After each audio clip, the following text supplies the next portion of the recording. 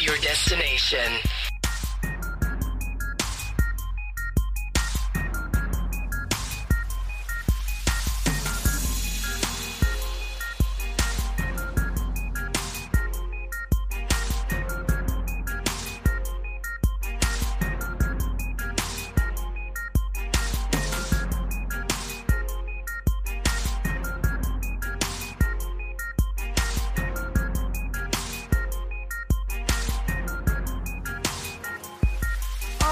Welcome into the Destination Football Podcast. As always, I'm your host, the Stone Cold Padre. I got today with me Bob. Say hi, Bob.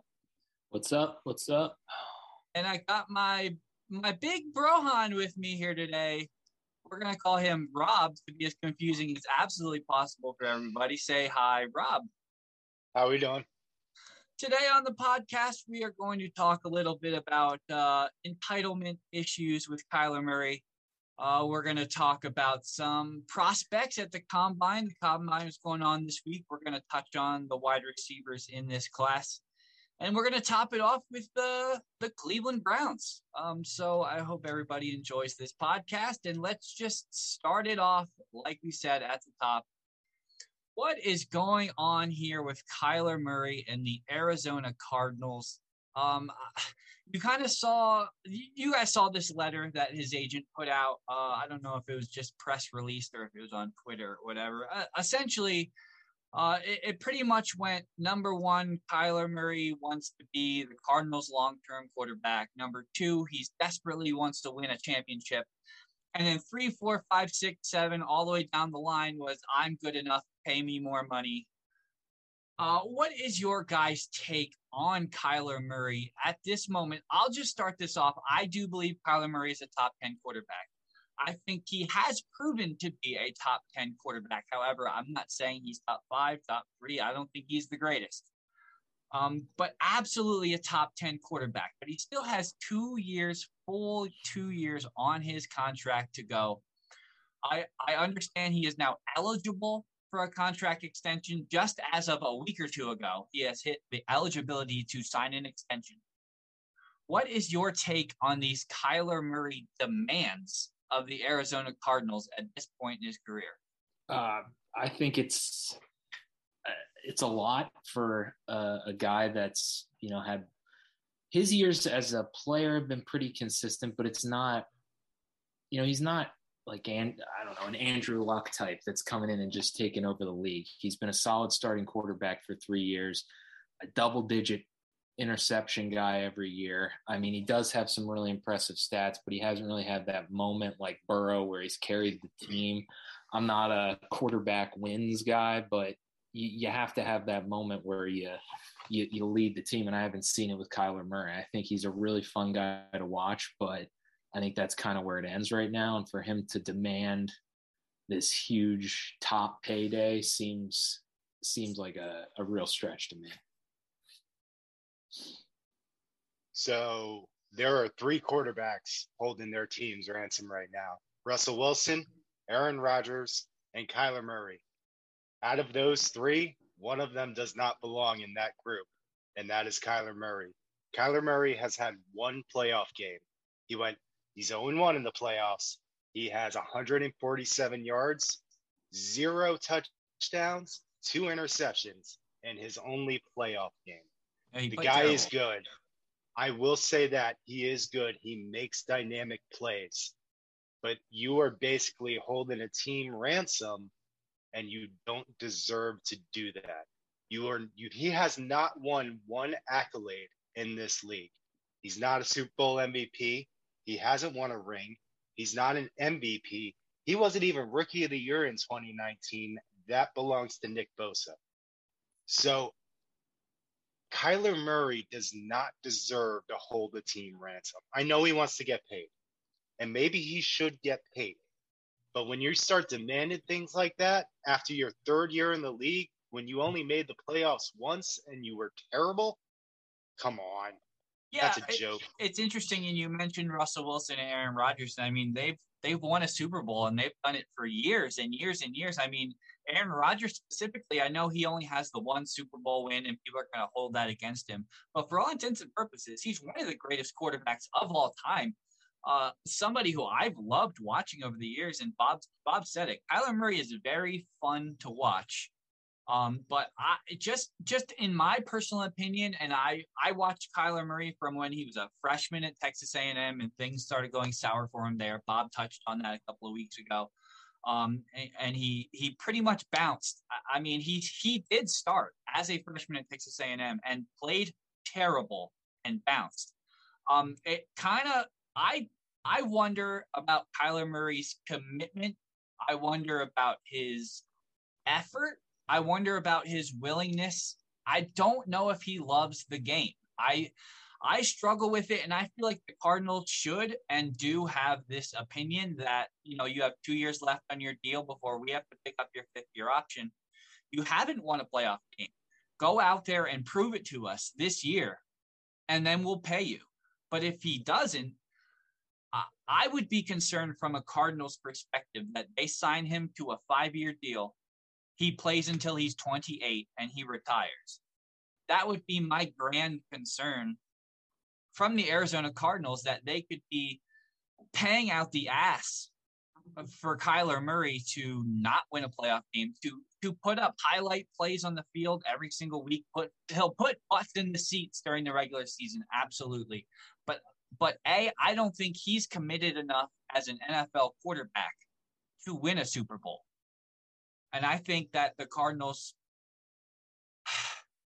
it was interesting with that letter from his agent, because he was talking a little bit about commitment from the Cardinals and commitment from, Kyler, and some stability in the organization. And then they went out and they gave extensions to the GM and the coach, Cliff Kingsbury, who, let's just go this way. How do you guys feel about Cliff Kingsbury? Let's start out with Rob. How do you feel about Cliff? Oh, Clifford. I think he likes to throw the ball, and when that's not working, he has no other option. He wants to throw the ball downfield. He likes the running gun, but he doesn't know how to do anything else. Like, the short passing game's not there. The running game, I mean, when it's working, he just abandons for no reason. He has this idea that he could just deep throw the ball when you don't have to. They could have won games last year if they would have just kept running the football. But the moment it started getting close, he tried to throw it all over God's green earth. And that's why Kyler gets to make those great plays, by the way, because of that offense allows it to. But I don't think Cliff Kingsbury is a terrible coach. I just don't think he makes adjustments the way he should. I think he thinks he's Sean McVay, and he isn't. Yes. I think that's a thing. I think he might like the smell of his own farts. I mean, I don't know him personally, but he just seems a little arrogant about his play calling. And like you said, where he would abandon the run, I almost think like feels like he's smarter than the guy on the other side of the field. And just kind of runs his offense how he feels like running it. I like Kingsbury. I do think he's got a little bit of poor man's McVay to him, but I think he's a solid coach. I think my concern with him is he the leader to lead the organization with Kyler acting the way he's going to act? It seems like it's his personality, and I don't know if Kingsbury is the head coach to handle that. I think it's just it might not be the best marriage. But as far as the team is concerned, this is where I have a really hard part with Kyler is I feel like the Cardinals have done everything they could to put a team around him to make him successful. I mean, I think if this is solely a money issue, that's one thing. But when you talk about bringing in Hopkins, they brought in Green, Ertz. They brought over James Conner had like 16 James touchdowns. Conner, that's who I couldn't think of his name. They brought over James Conner. They've drafted guys. I think they've put a team around Kyler Murray that really shouldn't be an issue. They went out and got Watt for the defense to make sure that was stable on that side of the ball. I mean, they've done everything they could to attack the situation now to build a playoff team around the quarterback. So let's call it like it is. I mean, it's a money issue. 100%. He wants to get paid. He feels like he should be, in that top 5, whatever paid group of $30-40 million. That's what he thinks right now. I feel, as a guy who's only been in the league 3 years, I mean, I think the Cardinals are right in saying, this year you got to prove it. I think they're right in doing that before they want to pay a guy top 5. Pay him, but I don't know where do you pay him? I mean, if you look in that top 5, top 10, I mean, he's not a $40 million guy. I mean, if he wants a raise closer to maybe the Wentz golf type of 25-30 million, that's one thing. He may fit in as far as the top quarterbacks to that type of pay slot, but he's not going to take that.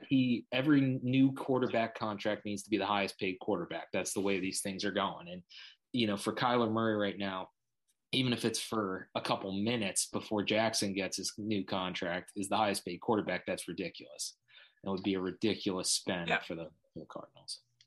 I totally agree with that. And that's kind of the reason I was bringing up the Cliff Kingsbury contract extension is because I wonder if Kyler likes – I wonder if he likes Cliff Kingsbury, just based off of his attitude. I feel like if I felt a good camaraderie with a coach, with a team, with an organization, and with a city, I'm not clamoring this early for. Have we seen a quarterback do something like this before, this early in their career when they haven't won a playoff game, haven't really proved anything. I just feel like if he was really committed to the sport, the organization, and the city, he would understand he'd probably get paid a whole lot more if he just won this year and proved it and got his contract next year. I mean, he ain't broke. He ain't broke. That's for sure. Correct me if I'm wrong here, but has he played a full season yet? I don't know if he's played a full 16, 17, whatever it is right now. Right. I don't think I don't think he has. In 3 years, I don't think he's played a full season without being hurt. So maybe that has something to do with it too. Maybe he just wants to get paid and get out. Career high 26 touchdown passes. He's thrown 70 touchdowns and 34 interceptions, about 2-1. He's only 24 years old, man.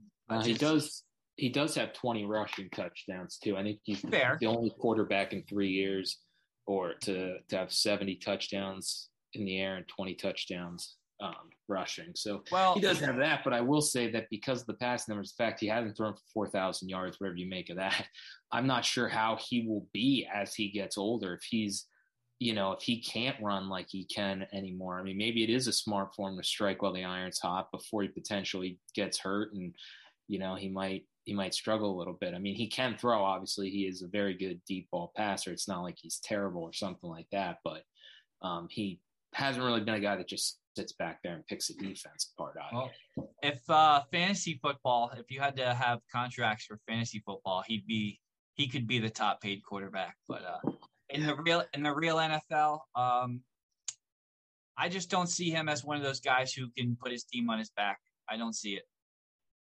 No. It's really fun to watch. He is, though. Anything else on Kyler Murray? Nah. Okay, we're going to move on to the combine that is going on right now as we speak. And I spoke to you guys earlier this week about how high I am on this wide receiver class. I think not only is it very good at the top of the draft, I think it's very deep. I think there are some studs who are going to fall into the third, maybe the fourth round, who could really be starting caliber NFL players. Agreed. I just wanted to kick it off here with the top of the draft, the guys who are projected to go at the top of the draft. Who do you have as your number one receiver right now, Bob? I have Drake London. Okay, and this is why I was asking, because pre-combine, I was very high on Drake London as well. I think his tape looks phenomenal. However, like I was saying to you yesterday, I worry about his 40 time. I wanted to see his 40 time. I thought if he could run a 4.5, I thought he was the best wide receiver. I think he would be drafted as the number one receiver in this draft. But I wasn't sure if he was going to. And then he didn't run at the combine, which is always disappointing to me. My curiosity is, why do you think guys decide not to run at the combine? Why did they decide to run at a pro day where you don't necessarily get that official time like you get at the combine? I think it's a workout in your home turf. You do it on the field that you played in. You got your coaches around. It's just you. I think a lot of guys sometimes don't like that. I don't want to say don't like the competition of being there, but, especially when you get to those quarterback drills and it's one after another going out there and throwing, it becomes a very competitive. And I think, people end up being judged very harshly on a few reps because it's that one after another environment. David Bell, 4.65. Yeah. Ouch. So anyway, yeah, I thought Drake London was the number one receiver in this draft class. And then I watched the combine, and I'm changing my pick, guys. I think Chris Olave is the best receiver in this class. About a month ago, I said it was Jahan Dotson, who I still am very high on. I think he should be a first-round pick. I think Dotson might even have moved ahead of Burks, who we'll talk about more in a second. But I think Chris Olave was a star at the combine. He ran a 4.39 right there with Garrett Wilson. They were both kind of 1 and 2. And I think these two Ohio State wide receivers are going to be the first two off the board. I don't think the two Ohio State guys will be, but I agree Olave could possibly be the number one guy now. I think there's a really good chance if he's not already taken that he ends up staying in Ohio and going to the Browns, who we'll talk about later. I think London or Olave is going to be that pick for the Browns. It's just which one's there. I've been seeing a lot of Drake London going to the Giants as of late in mock drafts. And again, it's the same situation. He's the first wide receiver off the board in a lot of these mock drafts. It's very disappointing to me, especially I think if 40 time matters anywhere, it's definitely at the wide receiver and the corner position. They got to be able to separate and or keep up with the receiver. So I wanted to see Drake London's 40 time, and I am very disappointed that I didn't get to see it. I guess we'll get to see it at his pro day. But I think this was a decision by him that's hurting him right now. Of course, things can change. A lot happens from now until the draft. Still got about a month and a half until the draft. A lot can happen, but I was disappointed that Drake London didn't run the 40 this week, especially with keeping track and data and taking notes. I wanted a good gauge on these guys, and it was disappointing that he didn't run. Yeah, I think he's in a little bit of a different boat than Evan Neal. I think Evan Neal, maybe he won't be the first pick because he didn't go to the combine, but I don't think it's going to affect his stock. But I do think London not going may change people's view because he was a little bit more in a pack where I think Neal has established himself as the number one offensive lineman in the draft. So I don't think that the combine is important for these top guys anymore because of exactly what you've just said. We'll wait for their pro days. So being in a group like that and having to do it one after another instead of people are going to show up to their pro days anyway. So if you're a top guy knowing you have a pro day, then the combine isn't that important because you're already going to show your skills somewhere else. I think that I like guys who go to the combine because of the competition aspect. Like who's showing up when all the eyes are on me. All my peers are here. All the guys I'm competing with to get picked higher in the draft are all here. And I'm showing out. That if I were an NFL GM, that would mean a lot more to me than working out with your teammates at your pro day. I guess. But, I mean, Jerry Jones is not at this combine, just so we're all aware of that. He is not there. Neither is Robert Saleh for the New York Jets. Like, coaches are starting not to show up anymore. So I didn't know that. I think it really makes a difference in where you're at in the mix. I think for a top tier guy, like I pointed out, it's probably not a huge deal. But you look at guys like both Austins, Kevin Austin Jr. at Notre Dame. I think he's Calvin Austin. Kev and Calvin Austin from Memphis. Both have established themselves, and they were guys that really people weren't talking about, but now they are. Another guy, Watson out of North Dakota State, is a guy that I think may go from a third or fourth round guy to, I mean, he may even be a second round guy once this whole thing's done because of how good of a job he did.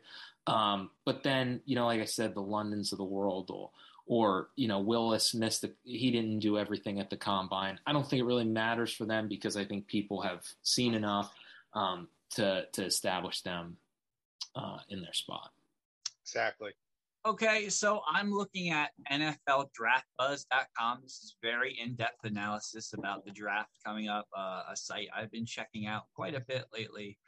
They have Garrett Wilson as the number 1 receiver in this draft, Drake London 2, and Jameson Williams number 3, who is dealing. He tore his ACL very late in the season. Was it in the national championship game actually, or the playoff game? One or the other. Jameson Williams tore his ACL. Obviously, could not perform at the combine.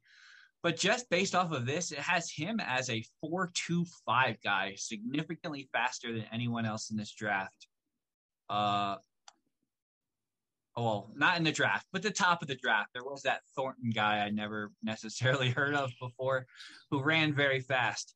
What is your take on guys heading into the draft like Jameson Williams, who had a late season injury and really didn't have a chance to perform during this offseason? Do you think this is going to significantly hurt his draft stock, or do you think he did enough on the field this year to keep that first round tag? Guys always flip to the second. I think he'll be a second round guy because of that. It's just such a deep wide receiver class that's so close together. I think that'll be the knock on him. I mean, he's kind of like Justin Ross in a sense, where I think both of them have tons of talent, but the health concerns are gonna keep them out of the first round. So as a 49ers fan who has, for some strange reason, Mr. Lynch loves to take guys with tearing ACLs thinking he's getting a steal, and they never actually see the field. I think it is going to hurt him a little bit, but I also think he had a phenomenal, career at Alabama. He got a lot of playing time. He got a lot of national television time because the SEC is all over the place. So people know his name. So I think that he'll be okay. I don't see him being a number 1 pick in the first round.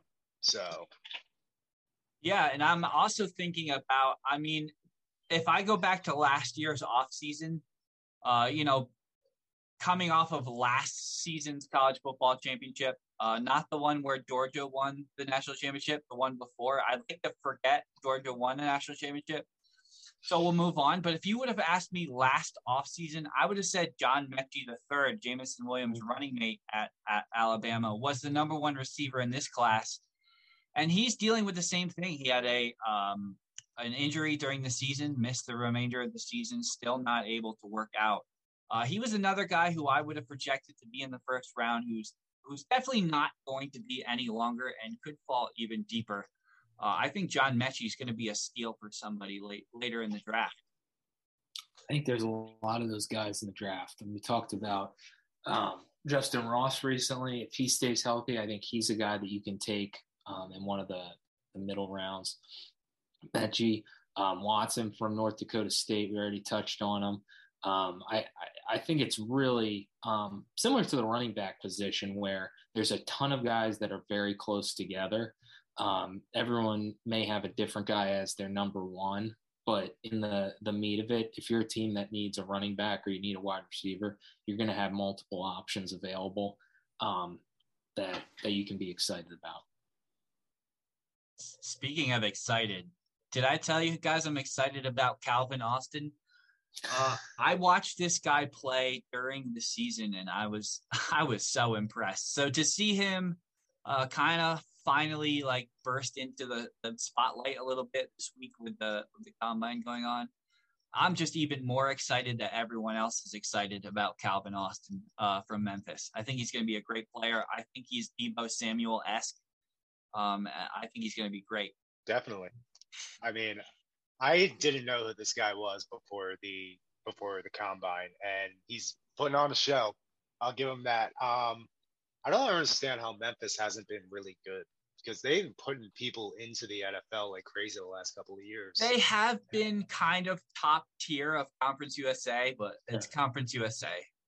Is that what's going on? Oh, they're playing UAB and stuff. So. 4.32. That's all you need to know. Yeah, Memphis has been putting out pros lately. They absolutely have skill position pros. Absolutely. Antonio Gibson, one of my former favorite players. Bob knows why. Tony Pollard was another Memphis skill player. There you go. Wasn't Darrell Henderson or something? Wasn't he Memphis?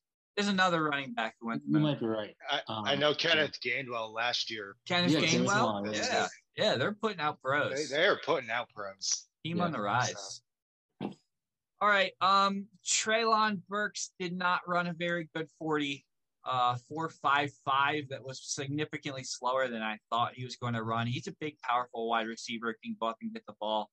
But I thought he looked a little awkward at the combine. I thought he definitely he flashed all season playing, not the greatest quarterback play at Arkansas ever. Yeah. But he definitely flashed. I didn't think he had a great combine. And again, does the combine matter in the grand scheme of things? I'm not so sure. Jerry Rice ran a 4.71. So I can't be overly concerned with the combine. But in today's NFL, in this day and age, this is going to slide him down the draft, I think. And especially the same thing goes for David Bell, wide receiver out of Purdue, who ran a 4.65. This is a guy who was kind of projected bottom of the first round, top of the second round. I think it's going to really drop him down. Yeah, I think, the combine has its pluses and minuses. I think you have to take everything with a little bit of grain of salt. But when you're trying to make player comparisons, a lot of the tools that they show end up being helpful in doing so. And I think when it comes to Burks, you kind of saw that maybe he's not the Deebo Samuel, A.J. Brown mold with that 40 time that I think people, was kind of viewed as he might be that type of player. But, there's always players have a bad run or so, and it's not a direct correlation to production, especially when you see the 40 times. But, it was a disappointing week for Burks. Definitely. So just Mike Evans has a 4.53 40. Mike Evans is one of the best players in the league. Yeah. So speed is not everything. And like you said, he's still a big, powerful wide receiver. So, 4.6 is really slow, but I don't think it's going to be the end of the world for him. No. I think Mike Evans was a different breed than David Bell because Mike Evans made Johnny Manziel. Tell me who Purdue's quarterback was last year. That guy who played quarterback for Purdue? Right. That's kind of what I'm saying was that Mike Evans was just a different breed. So when he ran, what do you say, a 4.55? 4.53. At his size, speed, playmaking ability, I think that was I almost wonder though if he would have ran a 4.4, he probably would have gotten picked higher. You know what I'm saying? Yeah. So it definitely did affect him. With like I said, with the combine, it really just kind of affects your players. There are good players. You look at the quarterbacks. Everyone made a big deal out of Pickett's hand size, but it's just a tool to use to if you didn't like him, it's just a tool to prove why you were right. And it has really nothing to do on the field. There's good players that have had smaller hands. There's players that have been terrible that have had big hands. So it's not, it's one factor in the whole makeup of the guy. Absolutely. I think it gives teams I think it gives them cause for concern, and that's why it brought, like, you might love a player and then you see something like Kenny Pickett has the smallest hands in the NFL. It's a tool to overthink about it. Maybe not. That's something I'm worried about now. It's a tool to help overthink however many months you have from the Super Bowl or the last game of the season to draft day. And when you think about all the different guys that were number one picks, I mean, I think back to Teddy Bridgewater, who was the surefire number one pick for so long, and then talk, and then he ended up, I think wherever he ended up getting drafted, but he wasn't the number one guy. You went 32nd, didn't you? Yeah. I thought it was a later pick. So it's just a tool to overanalyze and overthink. Absolutely. I have one more comment I'd like to make about the combine. Is there any doubt Malik Willis is the first quarterback off the board now? No, there's not. He's going to be the first quarterback. I do think the guy that shook things up a little bit may have been Sam Howell. I really liked Howell 2 years ago. I thought he was going to be the number one quarterback for sure last year. He did not do as well throwing the ball, even though I do think he's the best deep pass. I think he's the best deep passer in the group. He struggled. He was a better runner last year than he was a passer, but I do like him.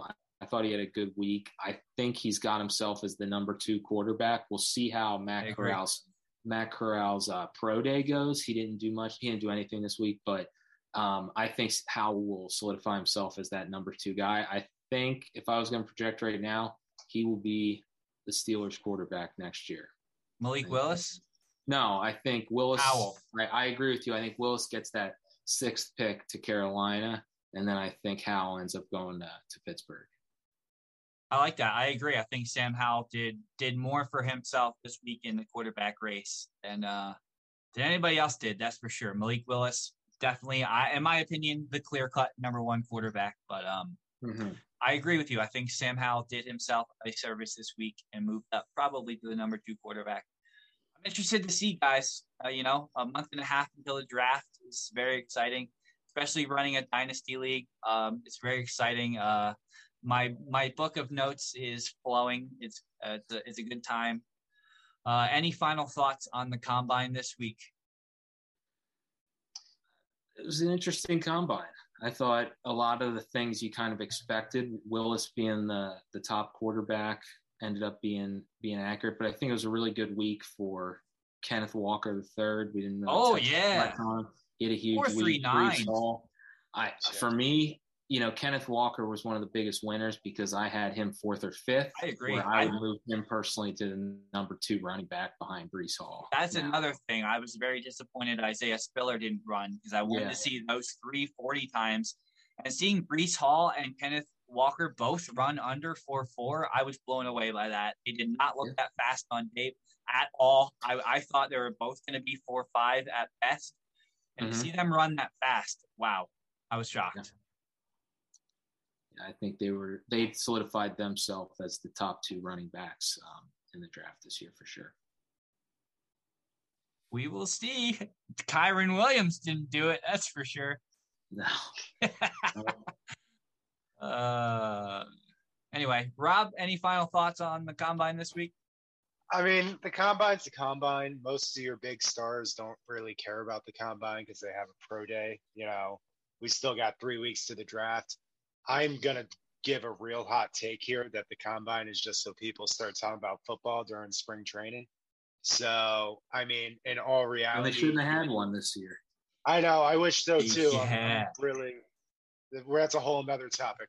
But, I mean, I think pro days and I think teams already know who those top 10 teams already have their guys in place. They should. So I don't think the combine matters as much for those top guys. It's the middle of the pack guys who are trying to solidify themselves as, number 2, 2nd or 3rd round picks that this is for who it's for. So we shall see. I'm excited. I know that, Absolutely. The 2022 combine. That's it. All right. That is the 2022 combine review. And now we're going to talk about the Cleveland Browns.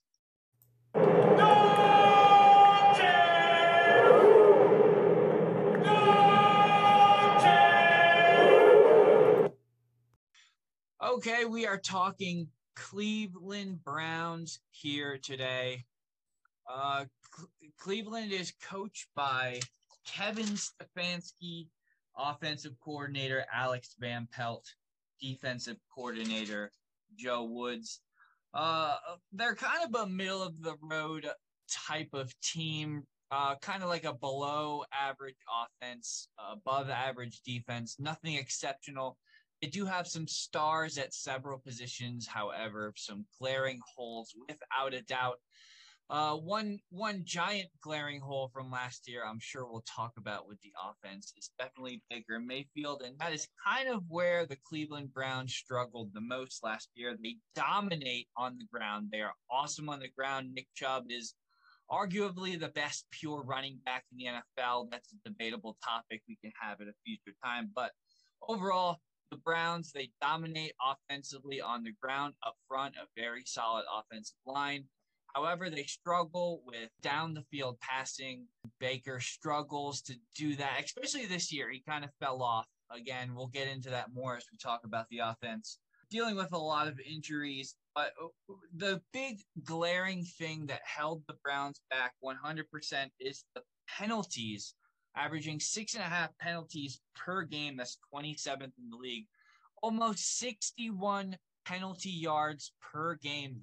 That's a pretty high number, one of the worst in the NFL, and was kind of the cause of, I don't want to call it a late season collapse, but the opportunity for them to make the playoffs for the second consecutive year, which is quite impressive for the Cleveland Browns to make the playoffs 2 years in a row. The opportunity was there, and unfortunately they lost. It was like 3 of their last 4 games were one-score games where they had a chance to get into the playoffs. And unfortunately, little things like this, when you don't throw the ball well, when you can't pass the ball down the field and you rely so heavily on the running game.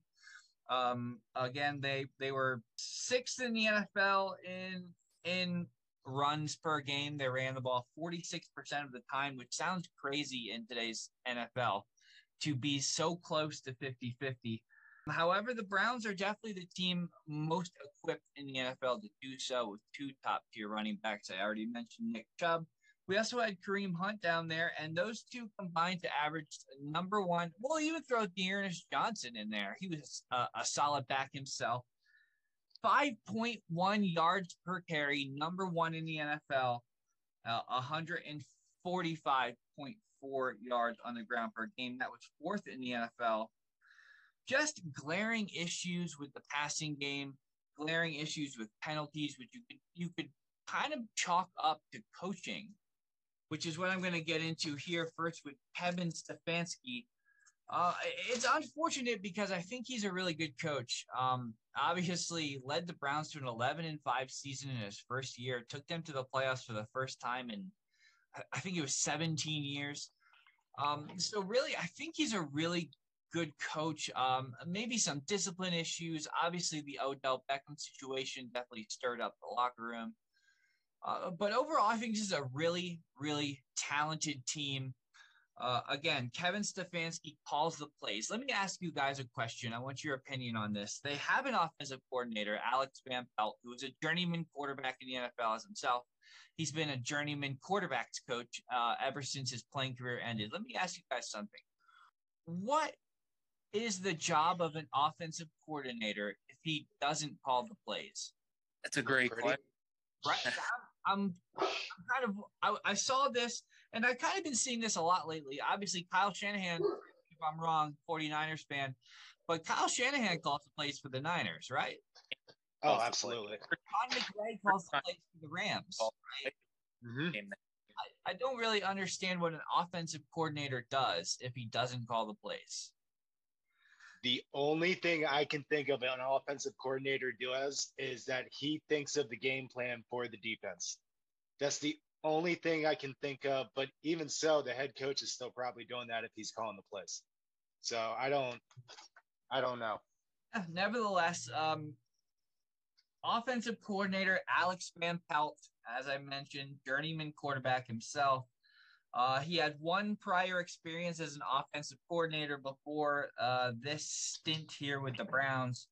He spent a half a season in Buffalo as their offensive coordinator in 2009. And just in my opinion, if he got that little half a shot right there and didn't get another chance to be an offensive coordinator in 12 years, that kind of stands out to me, that maybe he's not really a long-term option. Maybe that's why Kevin Stefanski is calling the plays. I'm not really sure. But their defensive coordinator, Joe West, a guy who, I'll be honest. I'm sorry, Joe Woods. Joe Woods, not Joe West. He's an umpire. Joe Woods. Joe Woods is really a standout type of defensive coordinator. Again, this is only his second time being a defensive coordinator, but I just want to kind of run down some of the accolades Joe Woods has as a coach in the NFL. He was the defensive back coach for Tampa Bay in 2004. He coached Rondé Barber to back-to-back All-Pro seasons. He was in Minnesota again as the defensive backs coach, which he coached them top 10 defense 4 out of his first 5 years as the DB coach there. He got a job with the Raiders as the DB coach, where he was able to coach Charles Woodson, yet another Hall of Famer that he's coached. He was in Denver. Is this where he was He was in Denver as the DB coach in 2015. They were first against the pass, holding teams under 200 yards per game. Again in 2016, 185 yards per game passing against for a Joe Woods run defensive back core. What else did I? Then he was Denver's defensive coordinator. They were third in the NFL in total defense, and their run defense improved by 40 yards year over year for when Joe Woods took over the defensive coordinator job. This is a guy who has, from 2004, when he got his first job as a coach in the NFL, has just proven himself over and over and over again. And this is his first legitimate shot as a defensive coordinator in the NFL. And I think he is a standout defensive coordinator. You see with Denzel Ward, who is arguably a top 5 corner in the NFL at this point, who, a couple of years ago, Denzel Ward was a first-round pick who wasn't playing well. I think that this is a really strong defensive coordinator and a big reason why they have such a strong defensive unit. Let's kick it over to Bob to talk about the offense. Well, the offense, you put it best, it goes through Baker Mayfield. He had a terrible season last year, and they said he was injury plagued, but I don't necessarily believe that. You look at his stats, he threw for 3,000 yards, 17 touchdowns, and 13 interceptions. The only time he has not thrown for double-digit interceptions is 2021 the 2020 season when they made the playoffs. So that's the only time he hasn't. His ratio for his whole career is about 2-1 when it comes to touchdowns to interceptions. He's a middle-of-the-road quarterback. That's all he's ever going to be. And the problem with the NFL is when you have a middle-of-the-road quarterback, do you pay him or not? And that's what a lot of teams are being forced with right now, because the market for quarterbacks is ridiculous. It's just been crazy the past couple of years. But do you pay a guy like Baker Mayfield? And that's what the Browns got to look at. Other than Baker Mayfield, their running game was phenomenal. It's an old throwback kind of team where the run game is going to set up the pass game. Unfortunately, as a 49ers fan, I watched plenty of times the run game set up play action passes, and they just couldn't do it. You saw Baker Mayfield's numbers dip completely when Odell Beckham was out. If it was not going to Odell Beckham, there wasn't much going on there. They lost 4 games last year with only scoring 14 points. And one of them was against the Baltimore Ravens, who everyone scored over 14 points against. The offense just did not have any flow whatsoever. They're also Jarvis Landry is good as gone. They have no wide receiver other than him. Anthony Schwartz and Donovan Peoples-Jones are going to be their number 1 and 2 as it stands right now. And Anthony Schwartz has not been on the field yet. And Donovan Peoples-Jones has shown flashes where he can be good, but that's about it. They have Higgins as a free agent, who I don't think they're going to re-sign. They have Njoku as a free agent as well, who I don't think is going to re-sign either. You also mentioned penalties, and Stefanski is a good coach, but they brought him in because Freddie Kitchens, they basically said had no discipline whatsoever. But you're starting to see it now that the team itself is just undisciplined. They need to work on that. But that running game, if they can build around the running game, and if Baker Mayfield can stop making mistakes, and when the running game's not working, he can be sufficient enough, and they can get a playmaker that when they throw play action, they can open up that field. I mean, they have the capability of being better than middle of the road. It boils down to Baker Mayfield, and can they get either a free agent or someone in the draft that can open up that window for them to be able to pass the ball down the field, open up that space, and let those two running backs go at it. I think that's going to be the big key for them this offseason, and they need a wideout. That's basically what it boils down to. Fortunately for them, they do have Baker for, I believe, one more year before they have to decide on his fifth-year option. So fortunately for them, they do have this season to give Baker Mayfield that opportunity. And he's going to have to prove it. You kind of see Cam Newton. It was Cam Newton. Cam Newton with the Panthers. The Patriots. And they gave the job to Mac Jones. And it was kind of like Cam Newton was such a big name, such a polarizing name, that if he wasn't going to be the starting quarterback, he just didn't have a place on the roster. And I wonder if Baker Mayfield is kind of a name, kind of a figure in that same vein, where if he's not the starting quarterback, he's not going to be around. And will he be able to find another starting job? I don't know. Is anyone going to want to bring him in as the backup? I don't know. It could be 2022, could be a make or break in Baker Mayfield's career in the NFL.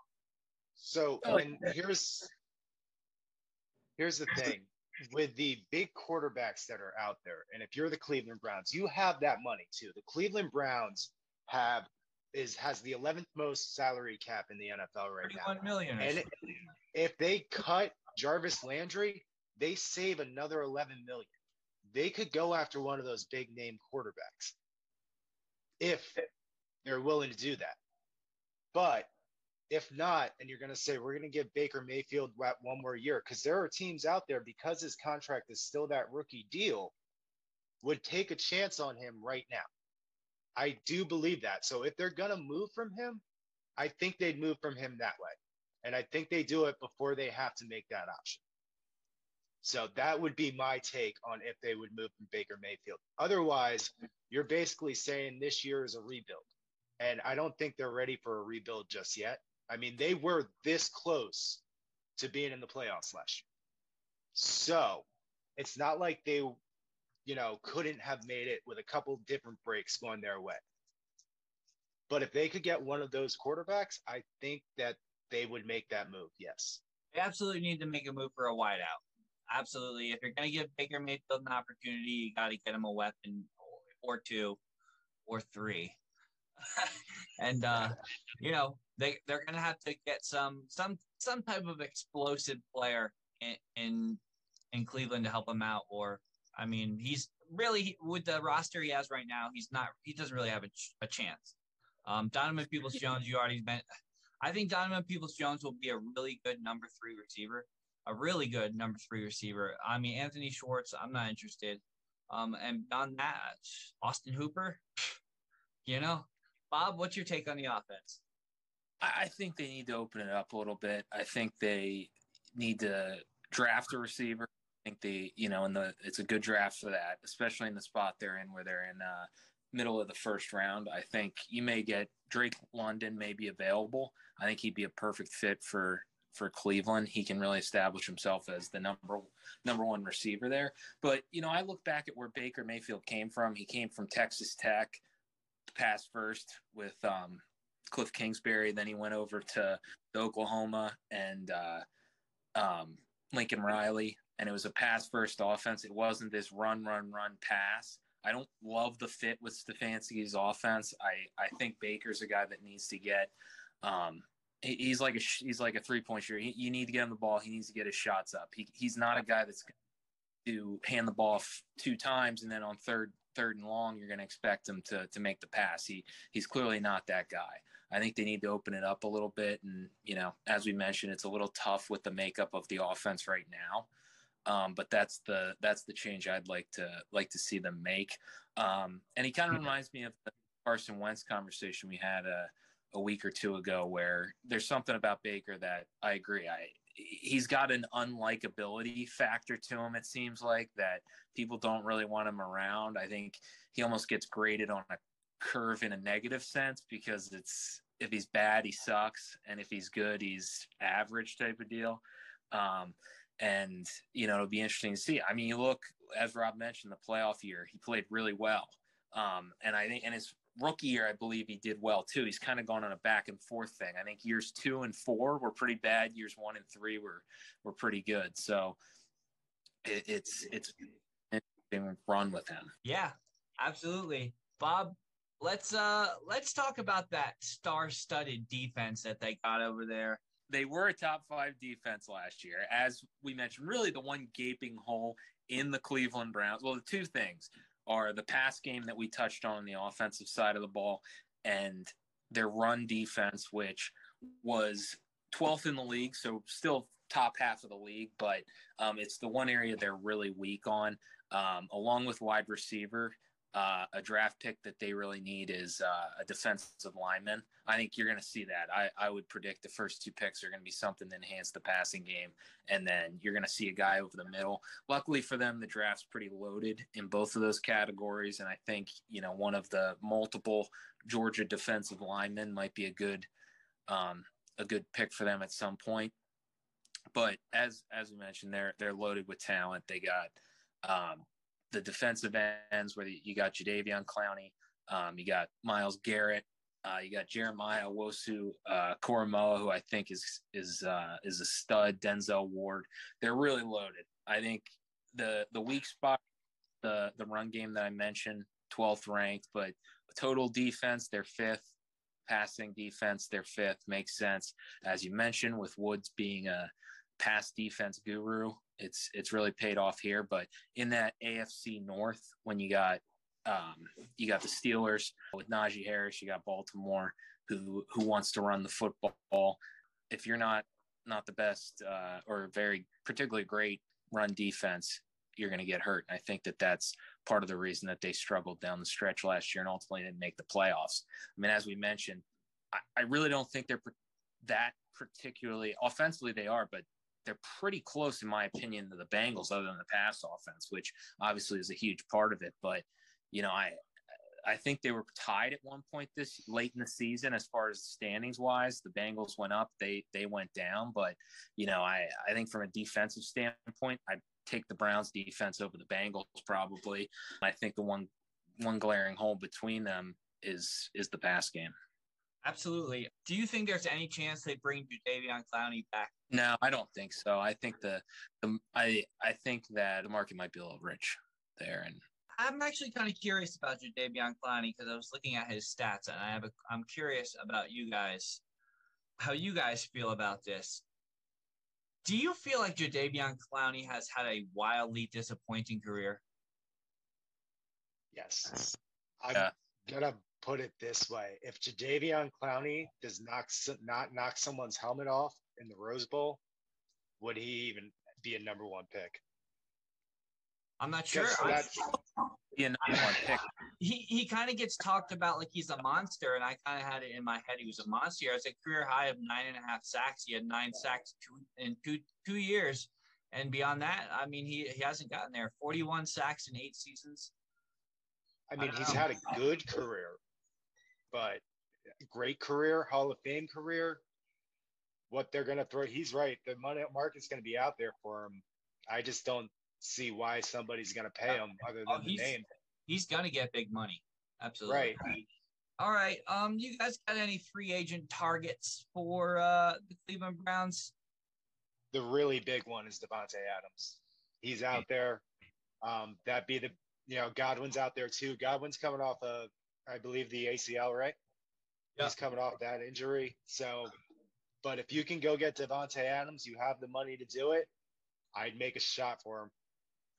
I mean, that would take care of your top priority. That is your top priority right now, is to get a wideout. and Devontae Adams would definitely fill that hole.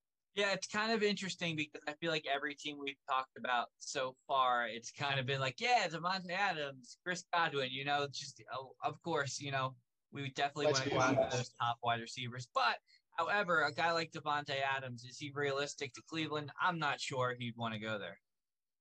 I would be sure Devontae Adams isn't playing with Aaron Rodgers next year, wherever that may be.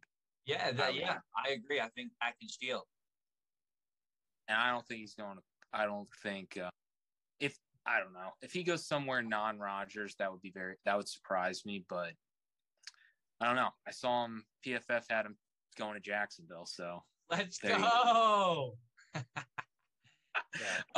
But a non-free agent, but a target. Is I think Amari Cooper at some point this offseason is going to be traded. So along the same lines, I think for the Browns, they're a team that could probably give up a little bit more in a trade because their needs are pretty specific right now to wide receiver and defensive line. So I think even if they gave up a second, a first, I mean, they don't have as many needs. They can give up a little bit more to get a guy like that. But from a free agents, as you mentioned Adams, but Gallup will be available. Wilson from the Cowboys. I know we talked about it with the Commodores podcast. The free agent market is pretty good for a wide receiver, and it seems like a common thread with these teams we talk about. Absolutely. I was kind of trying to think of all right, so hypothetically, DJ Chark does not re-sign with the Jaguars. I think that's another player that they could take a look at. Someone who they could probably get a little bit cheaper of a deal. Somebody coming off of an injury who has proven in the past he could be a number one receiver. Somebody young and very fast who they could get for cheaper. I think DJ Chark would be a pretty good target for him. DJ Chark, do do do do. So if for any of our listeners at home right now are wondering, no, we are not Cleveland Browns fans. Rob, did you do a mock draft for us? I did do a mock draft. So my mock draft, I actually did two of them. So I'm going to do the one that we didn't trade for. And I have them taken with their number one pick, Garrett Wilson. Okay. Wide receiver out of the Ohio State Buckeyes. He's got the speed. He's got the ability. He could definitely be a number one wide receiver, So I went with him, number one. And then I actually went with an edge rusher, number two, of Kingsley Anabare. I think I'm saying that right, out of South Carolina. Hold on 1 second. 1 second. I did a mock draft, and he was my second round pick, and my first round pick, I didn't take Garrett Wilson. I'll explain why. I took Chris Olave. But literally, okay. we're going the same way. Keep going. All right. Sky Moore out of Western Michigan is just because, yep, he's still on the board, and they're going to stock up on wide receivers because they need as many. I see you got Sky Moore as well. Same pick. Yeah. Let's go. Yeah. All right. Then we went with Neil Farrell Jr. at 104, defensive lineman out of LSU, Bolster. Boo, we're booing that one. Okay. And the 115th pick, I actually am going to take a quarterback. Take a flyer on Bailey Zapp out of Western Kentucky. Even if it's just to have someone there to say, hey, Baker, it's time to get your shit together, buddy. Honestly, I've been scouting the rookies, and if I were to take a late mid-round pick on a quarterback, he'd be the one, definitely. Yeah, he's got a big arm. He could throw it downfield. We were talking about that play action. He could do that. And even if it's just so Baker has someone looking over his shoulder finally, that they have to do something there, All right. Pick number 154. I took Nick Cross, safety out of Maryland, because they're Denzel Ward's good in their backfield, but the rest of them, Greedy Williams, so they could definitely use secondary help. And my 191 pick, I just took the center from Kentucky, Luke Fortner. I have no idea who Luke Fortner is, but he was there. once we get late on these mock drafts, I draft a guy and then I scout and make sure I'm cool with it. I don't know who Luke Fortner is, but he was there, so I took him. Yeah, so that is my mock draft right there. Now that's pretty good. That's where I was going. I got rid of one of the drafts. I got rid of their number 1 and their number 2 this year, along with a number 3 pick for Aaron Rodgers. That did happen. Just so we're aware of that. So that one went a little crazy. But that was with no trades, and they didn't pick up any free agents. That was the draft I got. I want to see Aaron Rodgers go to the Vikings. I just want to keep seeing Green Bay legends go to Minnesota. I think that'd be sick. That's near. I actually think Aaron Rodgers is going to the New York Giants. I have this weird feeling he's going to New York. Kyler Murray. We talked about that. There's a lot of quarterback. And here's the thing. All these quarterbacks aren't really free agents. They just want out. So they don't even have to go anywhere. And that's the thing. You got. It's kind of crazy how it's working out. Really over the past couple of years, and it's really hitting its stride right now. Where these guys who have had a career already are just pretty much doing whatever they want. They're pretty much just controlling the narrative at this point. And Kyler Murray's trying to jump on that bandwagon a little early. That's a whole nother topic. Kyler Murray doesn't deserve that yet, just so we're all aware of that. Don't disagree.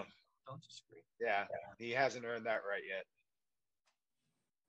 All right, guys. Any final thoughts on the Cleveland Browns? I think the Cleveland Browns are going to add the right pieces to bolster that offense with that defense and become a 49ers prototype team where their quarterback will be good enough to get them close, but not all the way there. I think this is Baker Mayfield's last year there too. They have a very similar makeup, their roster. It's very similar. I almost think Cleveland might have a better defense overall than the Niners. It's discipline. Don't turn the ball over. And I think they could be a dark horse team. Yep. I'll go the opposite. I think Baker's going to play well enough. They're going to make the playoffs, and I think they're going to have a better year than the Bengals. They'll pick up this 5th-year option. I can see the Bengals not even being a playoff team next year. They kind of came out of nowhere this year, got really hot late in the season, but I could see them going 500 next year. I was going 8-8. Yeah, you'll see how it go, but I think that the Ravens will have a comeback year. They're going to be healthier next year. I think Cleveland I think the Bengals, I would have them in 3rd. I don't know what's going on in the Steelers until they get a quarterback, so I sort of expect them to have a down year, but they could also get a quarterback and be right in the mix too. Baby hands Pickett.